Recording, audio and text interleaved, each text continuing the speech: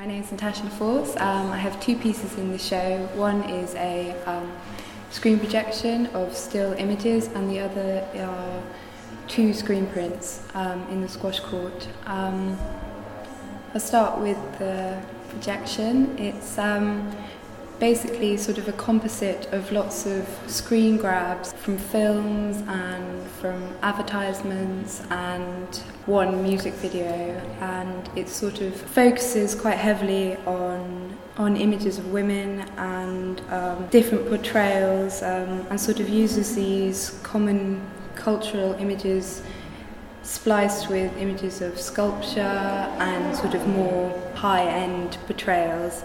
And just doesn't really chart a narrative, but charts small sequences of contrasting images in order to sort of start to look at some kind of analysis of desire and the way that people react to images and how they work on them in order to sort of bring these feelings out in them. And it also plays sort of towards the end of the film with certain ideas of the disintegration of the image. I bring in sort of my own filters and change of pace in order to sort of break down the images.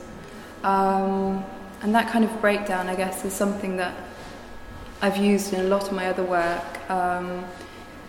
For example, in the screen prints, which generally take sort of layering of images or compressing two images together. So, for example, the first screen print is marbled paper with a sort of very broken up image of a sculpture over it. And then what I did after this was I turned the marbling into a screen in itself, so it's its own dot. And then it's like a double screen print with two images, one over another, and they sort of interrupt and work through each other depending on sort of where you're looking at them from and the kind of perspective you have on it.